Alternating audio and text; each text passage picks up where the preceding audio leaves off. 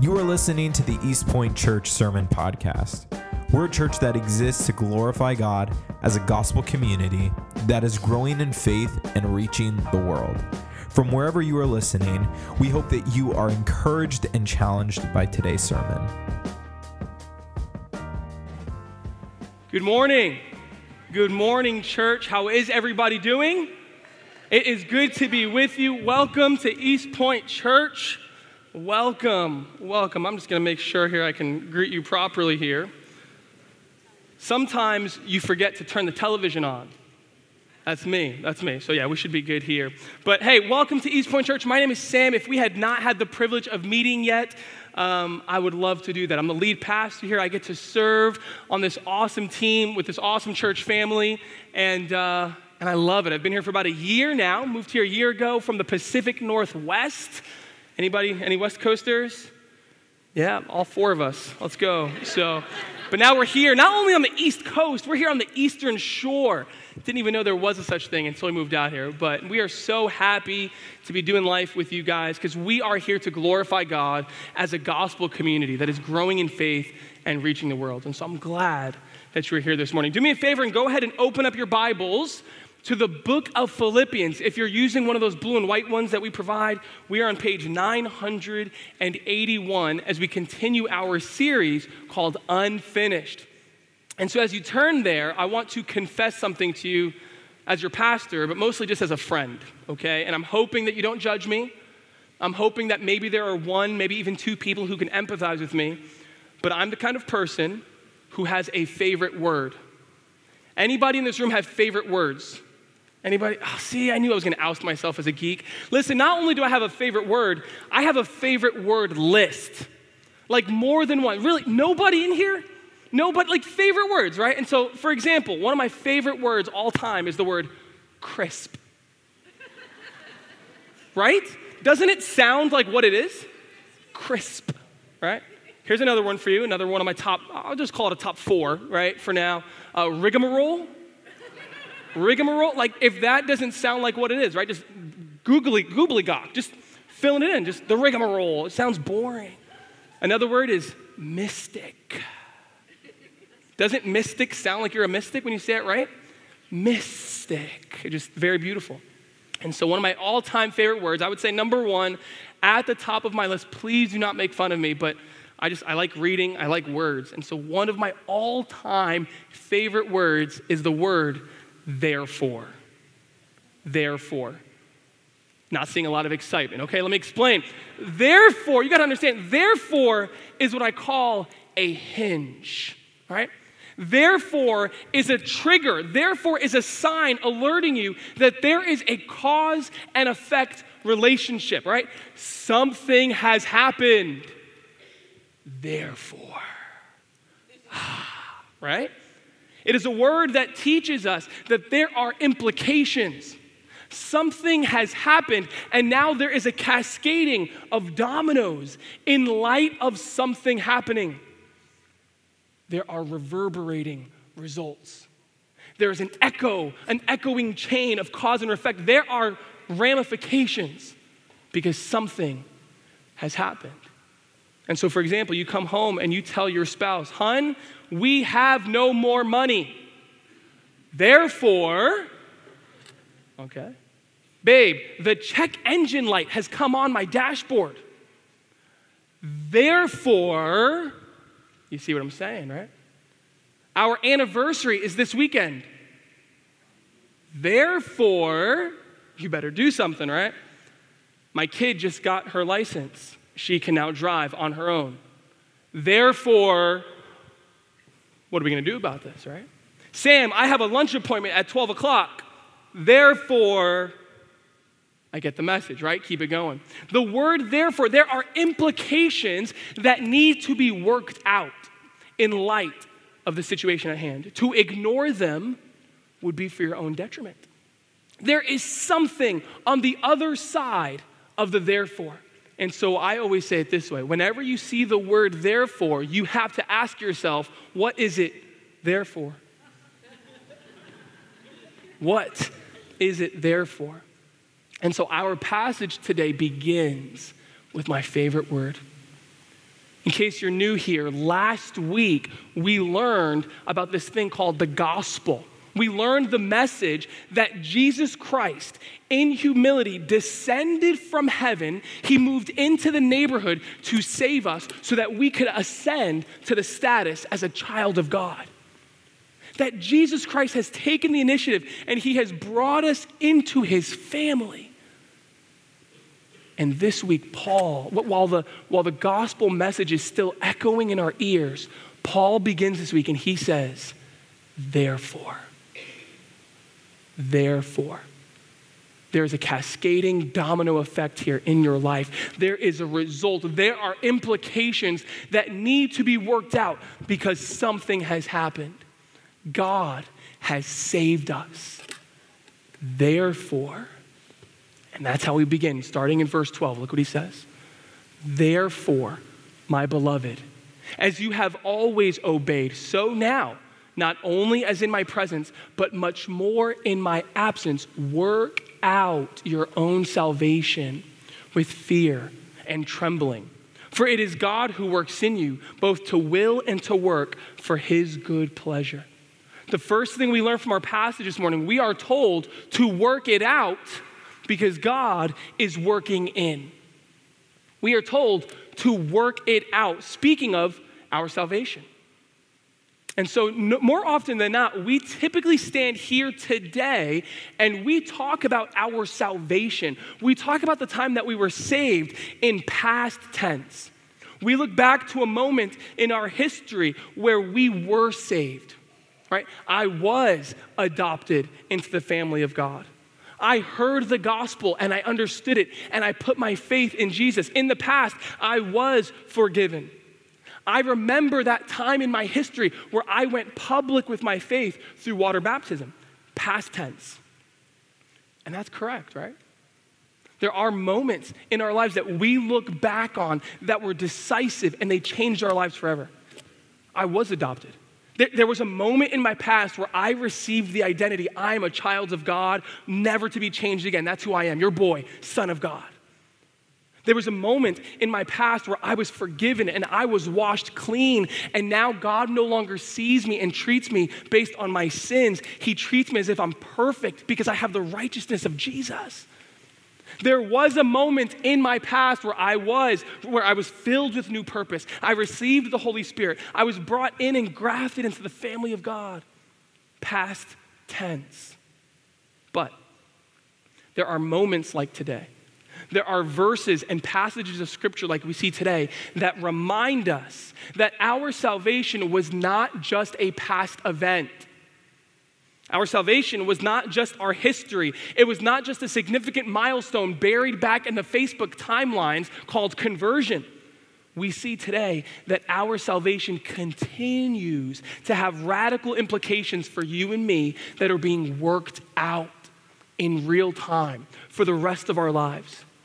And so right now, today, in the present, we are called to work out your salvation. Work out your salvation.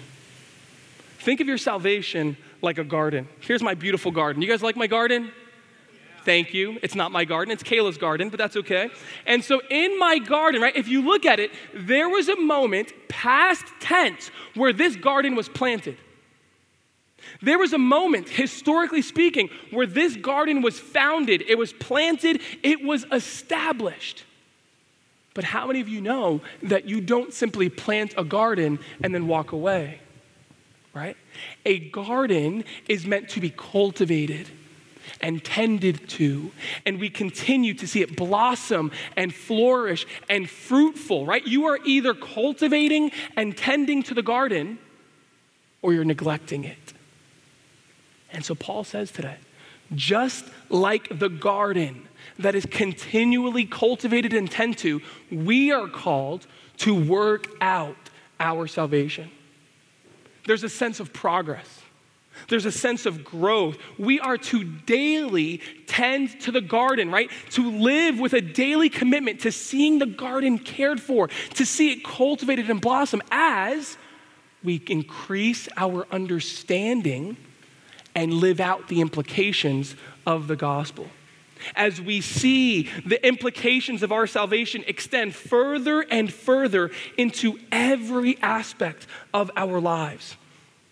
And so just like the garden, we approach our salvation. We treat our salvation with a watchful vigilance that would come for anything that would come in and inhibit the growth of our garden. On the other hand, we are approaching our garden with an intentionality that purposely includes anything and everything that will fertilize, that will promote fruitful growth. We are working in the garden, friends. We are working out our salvation. And so, friends, if you're new here at East Point Church, you need to understand this is what we are all about. It is our passionate prayer and plea to God that we are not a church that's simply about decisions. Okay, so if you're familiar with church, in the church world, often they talk about decisions. Do you want to make a decision to live for Jesus? Check, next. No. Do you want to make a decision? Yes. And how about you? Do I have any other hand? I see that hand. Awesome. Do you want to make a decision? And what Paul's reminding us here today is that it's not about decisions. Our prayer is that every single person who walks through that door would move beyond a point of decision into a lifetime of discipleship. It's our prayer that every single person in this room would realize that it was actually God who made a decision to save you. And it's a lifetime of working out your salvation, of having the implications of the gospel grow and extend into every aspect of your existence. And so we're told, right, just like a beautiful garden, work it out. Work it out, cultivate it, tend to it, grow it, right? He says, work out your salvation. Church, work out your salvation in your marriage. Work out your salvation in your parenting.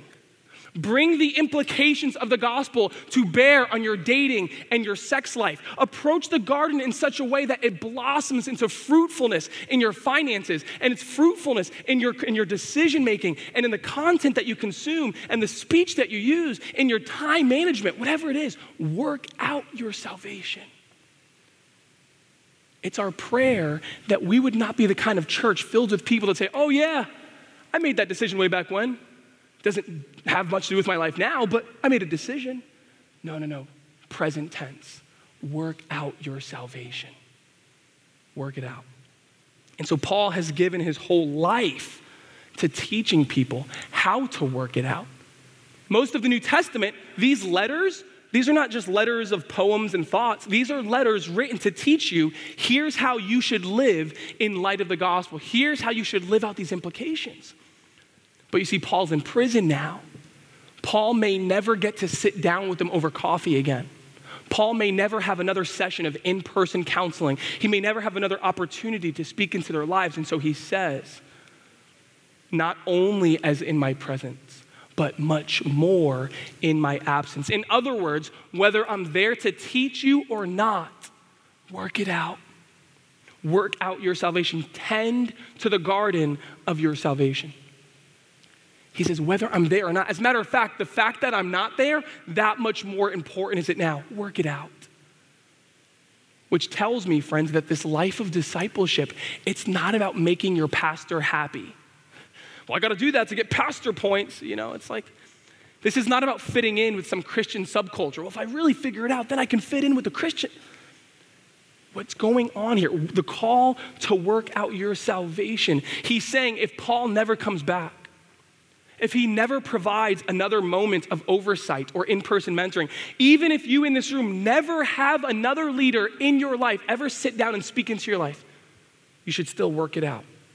You are to watch your lives, pay attention to the state of your souls, and diligently work out your salvation. And then he adds two words here that are so just amazing to me. He says, work out your salvation with fear and trembling. It's kind of weird language, right? Because when we think of the word fear, we think of I'm scared of a dangerous and unpredictable person, right? I'm scared for my safety. No, in the Bible, the word fear, it means I'm approaching this situation with such an awareness and a reverence of what is on the line here. I'm approaching my salvation, basically, he's saying, with a level of gravitas, a profound gravitas to this endeavor. In other words, we don't treat the garden with a casual, lackadaisical, flippant attitude, right? Well, I got the Jesus thing on the side. I hit it up on the weekends, but I'm doing my thing. Life is busy, and if I can ever get over here, maybe I'll prune a weed or two, but I got a lot of things going on. He says, no. With fear and trembling, meaning this should be the utmost priority in your life. Your growth in salvation, church, should be the most eager and earnest endeavor that you participate in. It is of the utmost concern to us, and so we work with an eagerness. Nothing is more precious. Nothing is more important. Nothing is higher up on my prayer list for my children than their salvation and their subsequent growth. Why is it such a big deal? Come on, Sam. I mean, there's Christians and then there's radical Christians, right? It sounds like you're telling me I gotta be radical. It sounds like you're telling me that I gotta be all in or on fire. Come on, I do good, I'm moral, I have the Jesus thing, I'm better than I was 10 years ago, trust me. And so isn't that enough? Why should I believe you that this is the most important thing in my life? Friends, when I show you the answer, it's gonna blow your mind. When I show you the answer, you are never gonna look back again. Do you know why this is the most important thing in your life? Do you know why you are called to care for the garden with the utmost eagerness and earnestness? It's not my answer. Look what he says. For it is God who works in. Get this, we are to cultivate growth and transformations in our lives with the utmost earnestness, because when we take a closer look at the garden, we realize it was God himself who planted it. We approach the garden, we approach the growth of our salvation with the utmost seriousness, because when we look in the garden, we actually see that God the Father is on his hands and his knees in the soil, and it's him who's pulling weeds. It's him who's planting bulbs. It's him who's pruning hedges and planting beautiful things in the garden. God is at work in the garden. He is using all of his divine power and energy in all of his earnestness to produce a fruitful and beautiful garden that will bring you joy and bring him glory. And so work it out, because that's the very thing that God is working on. Friends, you got to understand, God's plan wasn't simply to adopt you. His plan wasn't simply to bring you into the family. If you were to look at the whiteboard in heaven, his game plan was not just to plant your salvation, but to cultivate it and to grow it and to bring fruitfulness and to see your salvation affect every area of your life so that you would become what humanity was designed to be, in relationship with him and living for him. And so he's using everything in your life, blessings and suffering, sickness and health, relationships and circumstances, broken things and mended things. Nothing is wasted in the hands of God, and he's using all of it toward what end? Your growth, so that you would look like his son, Jesus. See, I know that God is working in my life. I know, Sam Cassis here, I know that God is pruning. I know that he's at work to make me look more like him. But I'm gonna be honest. Here's how I normally picture God, okay? I normally picture God. He looks at my mess. He looks at my brokenness, and this is what God does. He goes, are you still not over this yet? Do I still have to work in you? Are you kidding? Are you still, And I picture God the Father as an exasperated God who's rolling his eyes going, really? I still have to prune this? Really? Am I still working in you? And that's nothing like our God. Look what it says. He says he is working and willing in your life for his good pleasure. He is working in your life with a smile on his face. He delights in transforming you. He delights coming into the garden and by his Spirit making you look more like Jesus. He delights in this process of transformation, friends. And so here's the point.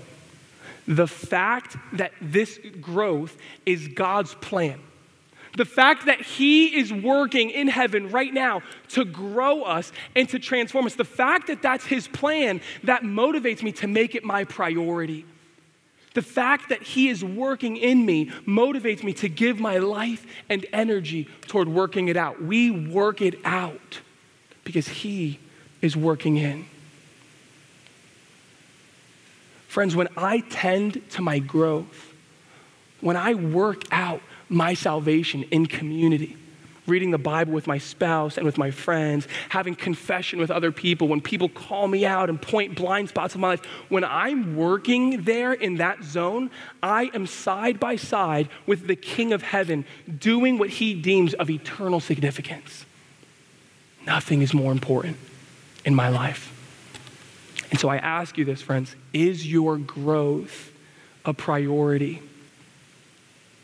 How much earnestness, how much gravitas marks your approach to the working out of your salvation?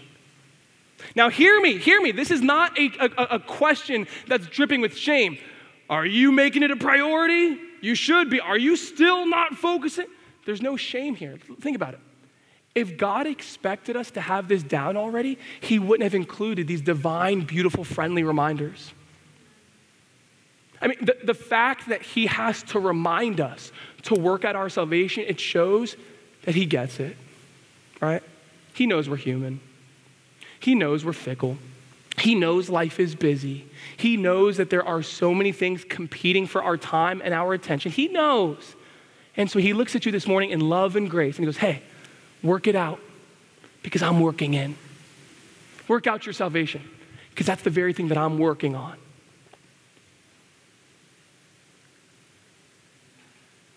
We keep going here, friends. We see the call to work out our salvation, right? In general, live out the radical implications of your salvation.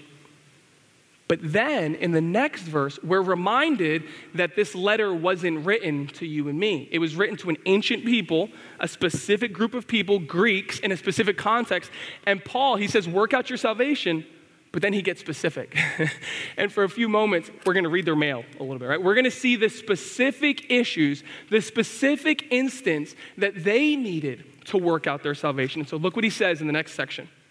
He says, do all things without grumbling or disputing, that you may be blameless and innocent, children of God without blemish in the midst of a crooked and twisted generation, among whom you shine as lights in the world.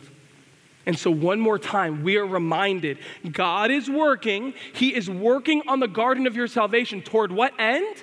So that you would be blameless and innocent. So that you would be without blemish, AKA, so that you would look like Jesus, okay? So that you would have Christ's likeness. That is the goal toward which God is working. And so now Paul says here in our second point, eliminate whatever stands between you and Christ's likeness. Eliminate whatever stands between you and God's goal in your life of Christ's likeness. And so the Philippians here, he tells them, hey, you are doing something that is the opposite of Jesus. You are doing something here that is pretty pervasive in your community, in your culture. And so he says, hey, I'm calling you out to work out your salvation by eliminating grumbling and disputing. Now remember, I said this in the intro of our series, the Philippians, they're a mature congregation, right? I mean, they're mature, they follow Jesus, they're filled with love, and yet he's calling them out, which reminds me, we have all fallen short, okay? If you're breathing and you have a pulse, you are not perfect. How dare he? It's the truth, okay? Even the Philippians, this biblical congregation, they have blind spots. You have blind spots. We all have our characteristic sins. We all have our personal temptations. We have problem spots in the garden. You know when you're like doing your hair in the morning and you're just like, this spot won't go down. We all have problem spots, right? For me, it's my horns right here. My hair grows so fast right here. I don't know what it is, but it's like weed and feed, just whoop, right there, you know? But here's the thing, we all have problem spots in the garden. You all have characteristic temptations and bents, and so far be it from one of us to judge other people based on their characteristic sins, right? Far be it from us to go, oh, you have that in your garden? Nah, brother, because I got this in my garden, right? So we're all fallen. We're all fallen. And so the Philippians, their bent, their tendency was grumbling and disputing, quarreling. They were a contentious lot, prone to fight, prone to bicker. They got into it. If you look at their Facebook timelines, they're not known for getting along with others. They would probably not have received plays nice with others on their report card, right? They are not peacemakers. It's probably because of what we saw last week. Remember, Paul said, hey, your selfish ambition and pride. And so it's all of that is in there. And when we get to chapter 4, dude, Paul is going to do them dirty. Paul is going to call out these two ladies by name. He's like, all right, everybody, I'm writing to you. Hey, Euodia, Syntyche, like their names are forever recorded in the Holy Scriptures because they got into a nasty Twitter war. Isn't that wild? Like, man, if your name is going to be in the Bible for some reason, right? It's because you're known as the ladies that were fighting, right? And so he goes, hey, brothers, elders, can you mediate? Because they're contentious. They're contentious. This is their characteristic sin. And so let's ask the question, what will this do to their souls? Let's ask it another way. If these things were allowed to remain unchecked and just continue to grow uninhibited in the garden, what would it do to their lives? What would it do to the garden of their salvation? Well, contentiousness, fighting, quarreling, bickering, those things will detract from the beauty of the garden. They will inhibit the growth and the flourishing, just like a bag of potato chips that you finish and you crumble it up and you throw it in the flower bed and you're like, what are you doing? That's what these attitudes do. They are producing in us the opposite of the goal. They're not cultivating and catalyzing blamelessness and above reproach, Jesus-likeness. They're the opposite of Christ-likeness. Because Jesus was a humble, others-first peacemaker. And so Paul is calling out their contentiousness, not because it's just uncouth, not because it goes against social mores. That's another favorite word. Mores? Woo, that's powerful. He's not calling out that word because it's against social convention. He's calling it out because it's the opposite of Christ-likeness. He wants us to be a people whose natural disposition is peace, harmony, and unity, not complaining and contentiousness. And so he says it with no mistaking, right? He makes it super clear. Do all things without it. Do all things without it. Not a trace, not a hint, not a modicum of contentiousness. Do all things without grumbling. And as you do, as you refuse and eliminate the bickering, as you pursue unity and harmony, you are going to be so different from the world. That pursuit is so uncharacteristic of this crooked and twisted generation that you will stand in stark contrast to those around you in the same way that light shines in the darkness and you can't help but notice. You too will shine as lights in the world. Your growth, your working out of your salvation, it will be noticed by all.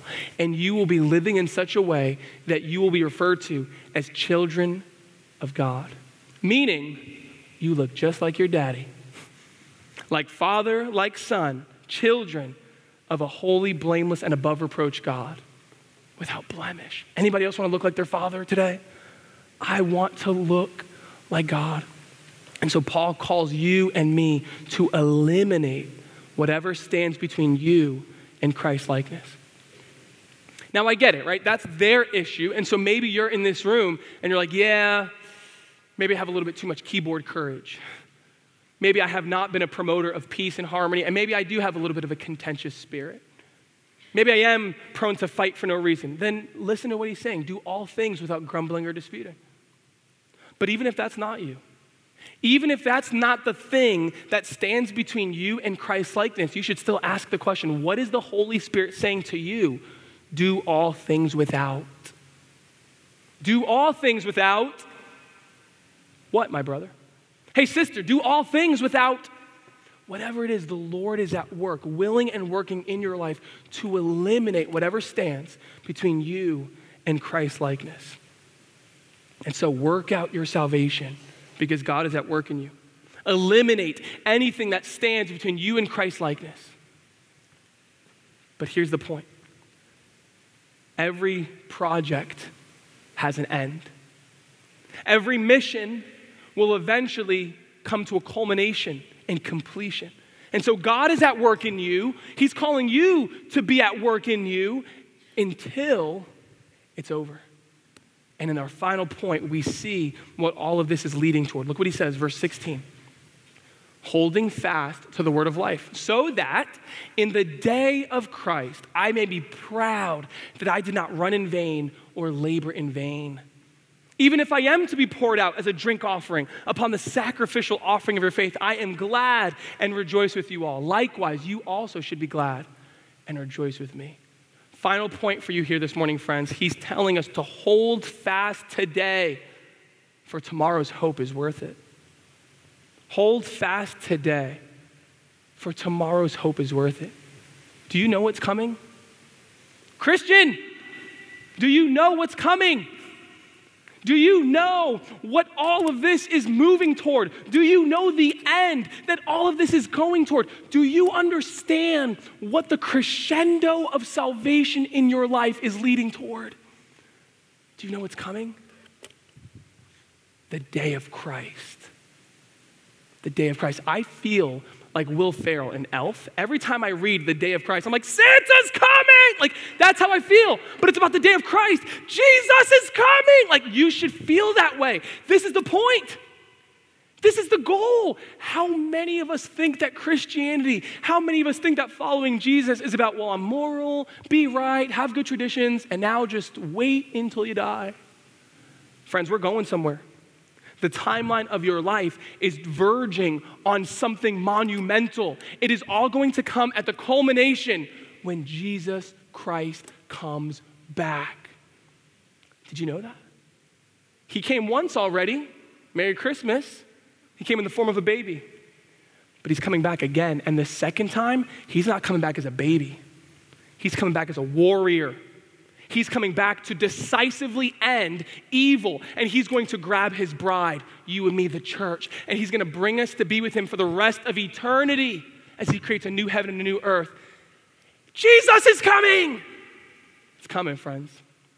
The day of Christ is coming. Jesus is coming back, and when he does, it is game over for this era. Look what John says. He says, beloved, we are God's children now.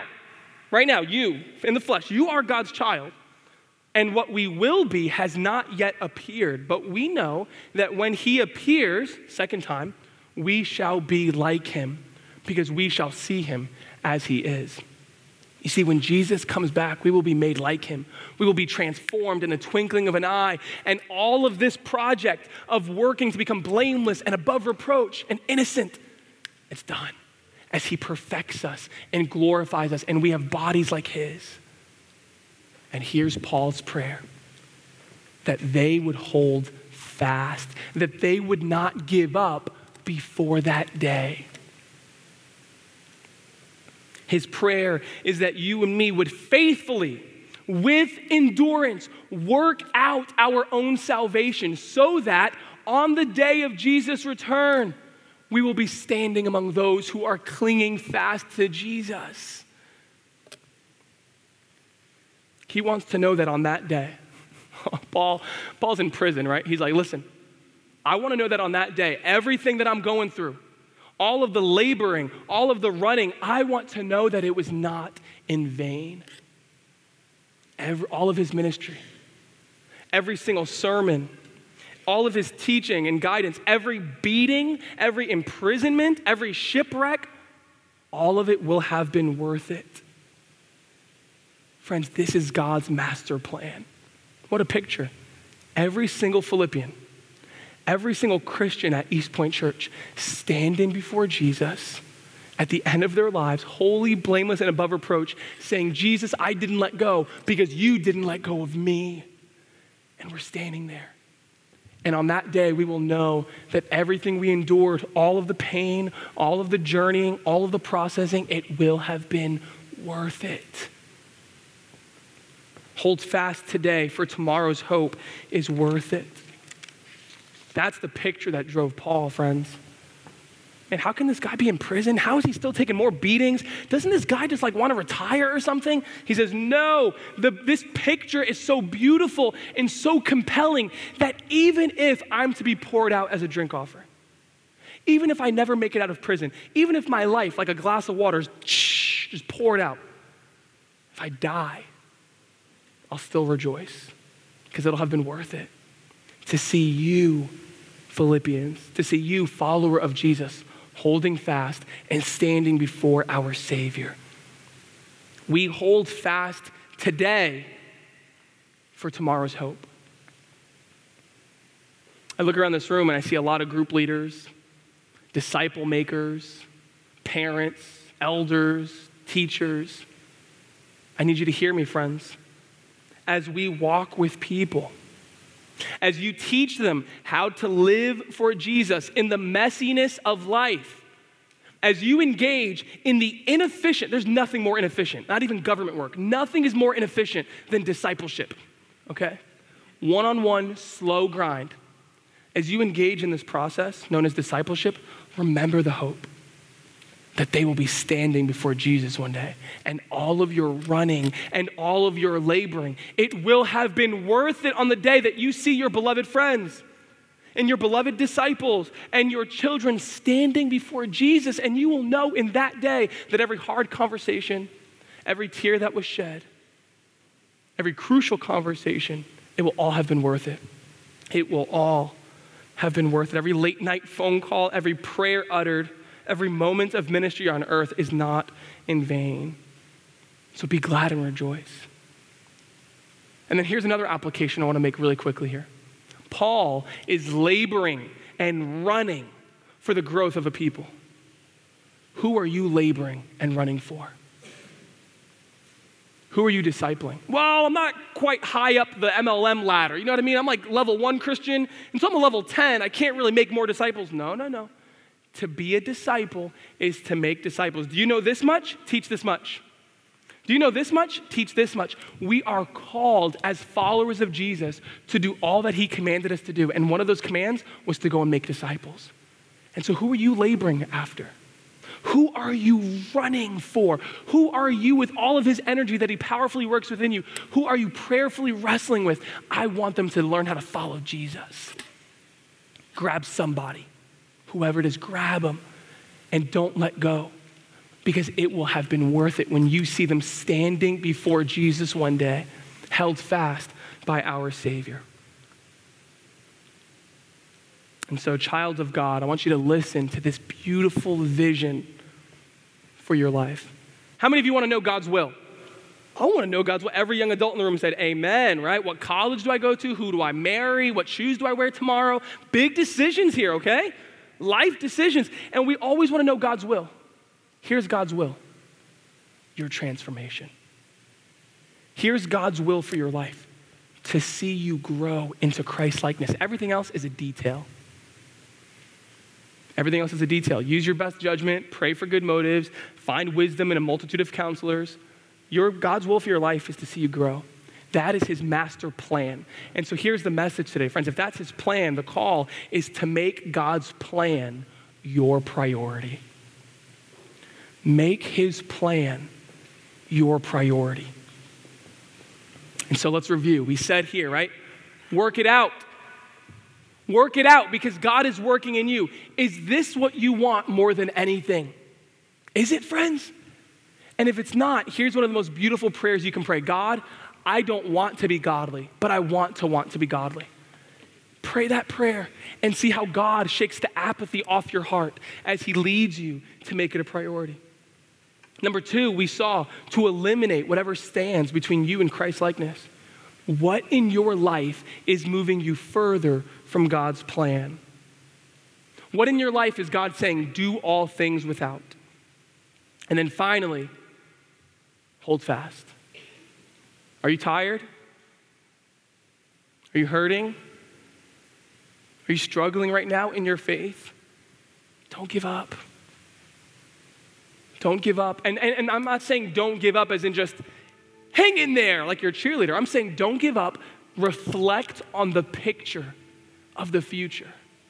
Spend time reflecting on what Jesus is going to do at the end on the day of Christ. And as you reflect on that future picture, you'll see how the Holy Spirit motivates you. How the Holy Spirit compels you to work out your salvation. You will be standing before Jesus, made like him. And on that day, all of this process, all of this sanctification will have been worth it.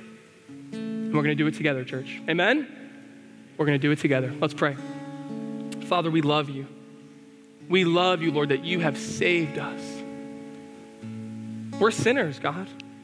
We are broken sinners, fallen in so many different ways, and yet, Lord, instead of rejecting us, instead of rolling your eyes at us and huffing, Lord, you delight in moving near to us.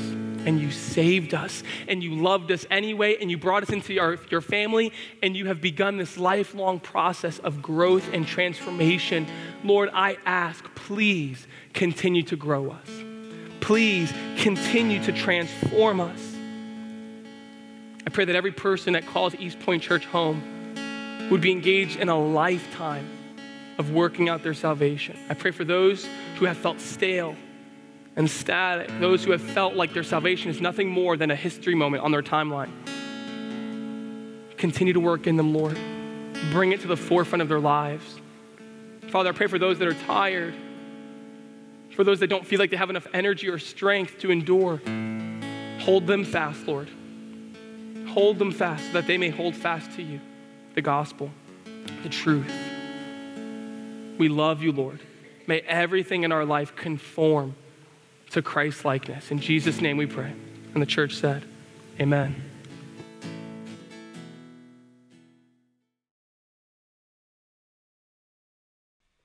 We want to thank you again for joining us for this week's sermon podcast. My name is Daniel, and I'm the music and creative pastor here at East Point Church. And if you were challenged, encouraged, or impacted in any way by this week's sermon, we would love to hear about it. It's your stories that encourage us in what we do, and we just want to celebrate what God is doing in your life. So you can go ahead and share with us at podcast@epeaston.com. Also, make sure that you subscribe to our channel to stay up to date with the latest sermons. Have a great week.